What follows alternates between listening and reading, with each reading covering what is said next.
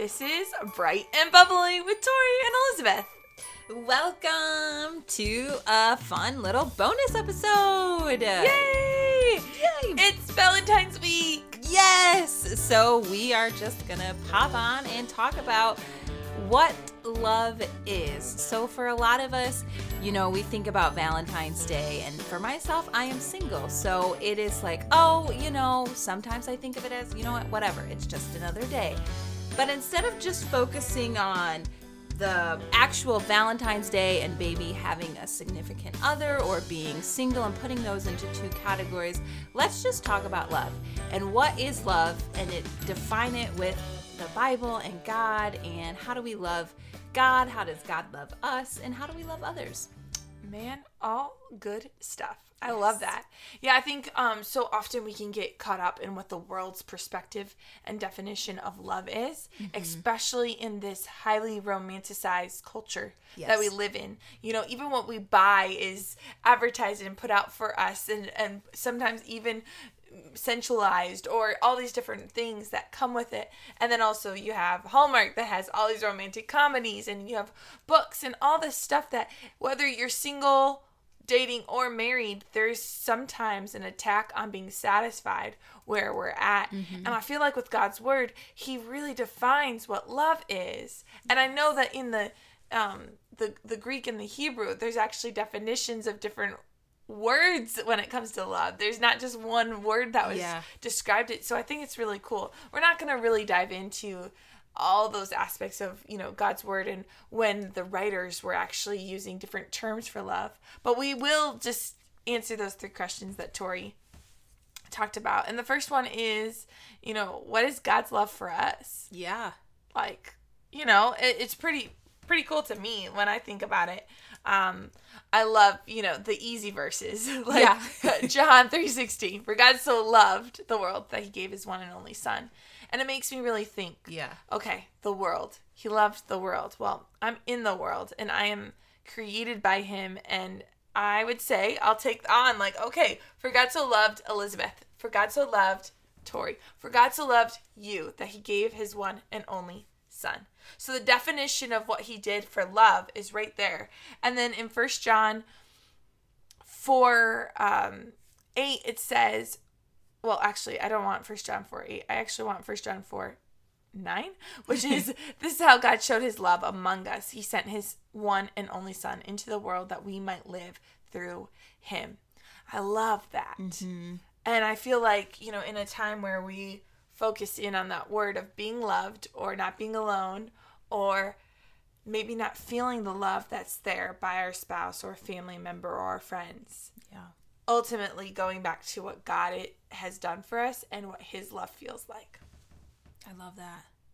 Man, I think I need to sit in his love a little bit more. Yeah. And truly, that's what it is. Just, sitting in God's love, because when you realize how much he loves us and truly cares for us, there is no sense of, well, I'm no one because I don't have this person, or I can't, celebrate the day, or I have to feel sad. But no, wait. Yeah. God demonstrated his love for me. Yes. And it's not for me plus this other person, but it's for me, myself, single, one person, me. Yes. Oh, yeah. Well, and I think that's also something that goes with the opposite of what the world defines as love, where I think the world's definition is very selfish. Yes. And so what you just said, yes, in one aspect, you're like, okay, his love for me, that can be viewed as selfish, but it's not when you need to recognize what he's done for you. When the world, it's all about you in a bad way. It's all about how does that person make me feel? How do what they showed me or didn't show me make me feel? How does this movie make me feel? It's very much am I feeling love because someone got me something? Yes. Rather than God already gave it to you. Yeah. God already did it. So you can be selfish with him, but the world, it's just, it's two different things. And I think that's where the whole feeling less comes in. Because the world's definition of love is that it has to be a significant other. and that you have to be given things or feel certain things, or it has to be sexual, or it has to, like, all these definitions that, like, are unspoken, but they're there. Mm-hmm. Where that feeds in with, like, well, then I'm less if I don't have someone. Mm-hmm. Well, that's a lie. Because if we go to God's word, we're fearfully and wonderfully made. His works are wonderful. Bam. Stop there. Woo. Full stop. Yep. Like, and so I'm no less just because I don't have someone. I'm no less because I have someone and they don't treat me the way that I want them to. I'm no less because I'm busy. I'm no less, like, yeah. All those things. You're not less. You're not. Mm-hmm. And so sit in God's love, because he's like, hey, you feel less? I'll show you how you aren't. Mm-hmm. And I feel like you and I were definitely more, from that background of a single experience, because, well, that's what we have. Yeah. That's literally the experience we have. But I feel like even where, like, I'll look and watch my mom and my dad, who've been married for years and years, where there's still times where my mom still needs to be reminded that she's loved. Mm-hmm. Not just by her husband, but by God. By her daughters, by different things like that. I feel like we'll always have that desire to want to be loved. And if we can go back to Christ and what he's done for us, as much as, like, that's sometimes work, it's a good work, and it'll pay off, and it'll be just a great benefit. But yeah, so I love that. I also love Romans 5:8. It says, but God demonstrates his own love for us in this: while we were still sinners, Christ died for us. So while I was still in my mess, and I still am in my mess daily, Christ died for us through his love. His love was demonstrated by dying on the cross. Whew. That's a high example. Mm-hmm. So then it kind of piggybacks off of a definition that my mom has. I think hers is based off of a lot of God's structure and how he loves. And she's told it to me for years and years. And she goes, Elizabeth, love is defined like this. Love is to be committed to someone for their highest good. Jesus was so committed to us for our highest good that he canceled out the consequence for us. And I feel like even for us now, then that puts it into, like, okay, how do I show love, and how can I love someone? Well, okay, to be committed to them for their highest good may look like a lot of sacrifice on my part. Yeah. It may look like even, hey, you really want to go dance in the road, but there is a bunch of cars right now. Right. I mean, that's totally a silly example, but I think it's just going back to being committed to someone for their highest good is just a great definition of what God has done for us and of how our love should be. Because it also says in God's word, like, love your neighbor as yourself. Love the Lord your God with all your heart, mind, soul, and strength. Yeah. And love your neighbor as yourself. Mm-hmm. And, I think when you go back to that whole loving yourself thing, that one gets hard. Yeah. Because we're our own worst, like, critics. Yeah. And we see all the flaws and the faults and, okay, yeah, okay, sure, I love myself. But, when it's just you by yourself, like, do you? And it's hard when you see those different flaws, but you do. Yeah. And you should. Yeah. I think also God's love is overwhelming when we do take the time. That I think if we took the time more, there would be a little less insecurity, a little bit more confidence in who he is and who he's called us to be and what we're supposed to do. Mm-hmm. I feel so convicted right now. I'm like, wow, Elizabeth, you need to sit in God's love just a little bit. But I guess this is also a good time to bring up, like, the last podcast that we had was really heavy for me. And just talking about God's faithfulness, that I can see God's love for me in his faithfulness towards me and his love for others because of it as well. Knowing that he doesn't just take care of me. Because God's love towards us isn't selfish. She's like, oh, I have so much of it. I'm going to pour it out on Tori and Elizabeth. And I'm going to pour it out on Jesta. And I'm going to pour it out on all these people, So yeah. I'm going to pour it out on Lindsay. I'm going to pour it out, like, all these friends. Like, yeah. I love that. Couple of years ago, I journaled in my journal, and I wrote down like all the things that God was to me and who he actually was. And I'm sure there was a whole lot more, but it was really like cool to just see. And I didn't sit down like one day and fill out the whole thing. I think I just started off with like God, and then I put a word. And then, you know, as I was like doing devotions or whatever throughout the weeks, years, I put in, you know, whatever he had placed on my heart. And it was really cool to like look back and like see who God is. So that just reminded me of that when you were saying like just sitting in God's love and being just overwhelmed by him and just knowing that. Yeah, I think that's something we need always. Mm-hmm. To not get too busy and just focus in on what he has already poured out love-wise on us. Like, yeah. Because I love that term, like the lover of our souls. He's the lover of our souls, and it's amazing.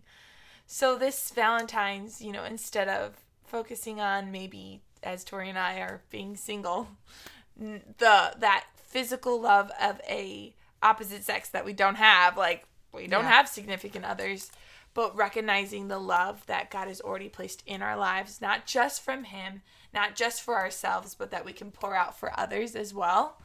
I mean, I know that my dad blesses me every year with roses, and I can guarantee that I will have a Valentine every year because my dad's going to give me roses. He's been doing it since I was 12.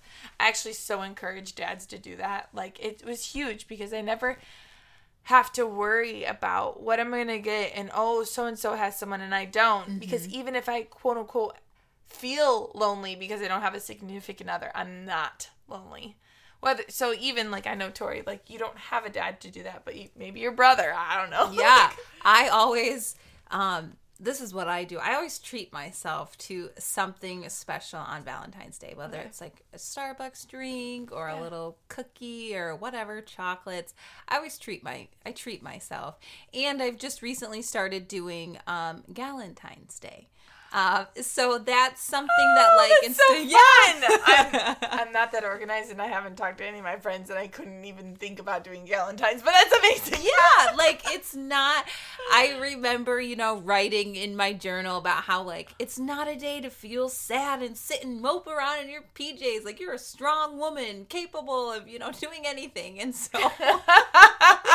So that Tori, like 4 years ago, was feeling all empowered. So I really do try to like treat it as like a day of just treating myself. And some days Valentine's Day falls during the school week, and so it's always fun to like get Valentine's Day cards from my students just to be reminded that like, you know, it's wherever you look, you know, there's love around. And so. The girl I nanny for, the oldest one of the three that I happen to nanny for, was telling me about her Valentine's that her and her mom had gone and bought from Target for her class, and how there's like 18 kids in the class or 19 kids in the class, and she has one extra because it was a 20-pack. She's going to give it to her teacher, and she was so proud of the thought that her teacher gets to have one too. So even hearing you say that, I'm like, oh, I heard it from the kids' perspective. They get so excited about giving. Yes. And I think that's also another part of love. It's not supposed to be just stuck in us. Yeah. God gave his away. We can give it too. We can give it in our words, our actions, and our time. And I love that there's an opportunity where we can think about love more on Valentine's Day, but also just think about the people that are in our lives that we can pour out. Because even if you do a Galentine's Day, then you're pouring out to your other gals. Yeah. And I like that. That's beautiful. That's really cool. We do something where we decorate the house, and we do something for my mom, and just because she loves hearts and she loves Valentine's. Oh, that's fun. So just giving away and kind of just not keeping it in. Outpour love. Yeah. Mm-hmm. Well, this was a super fun talk all about love, and hopefully it encouraged you and you got something out of it, because we just did it. Yeah, just a bonus, episode, and that's that. Yeah. Because we can. Because we can. So, Tori, something bubbly, and then we'll hit this place very fastly out here, and it'll be a short podcast. You're wonderful. I mean, it's a bonus. They don't have to be long. Right. Okay. So my bright and bubbly would be the sun is shining right now, and I love it. That's going to be a twofold because I have started walking now on my lunch breaks just because your girl can't handle so much screen time. So yes. I have started going for walks, and it's so nice because it is sunny, and just getting out and walking for 30 minutes, feeling the sun, even though it's a little bit chilly, it's good. And then I get to listen to podcast. Ooh. So that's like encouraging me while I'm walking, and so it's like it would be more of like a bright and I guess a bubbly would be that in a week I am going to Florida on a vacation. So I am very much excited for that. Woohoo! Florida. Yes. What about you? What's been bright? What's been bubbly? So I was baking this morning a lunch item at breakfast time, but that was okay. I made salmon patties.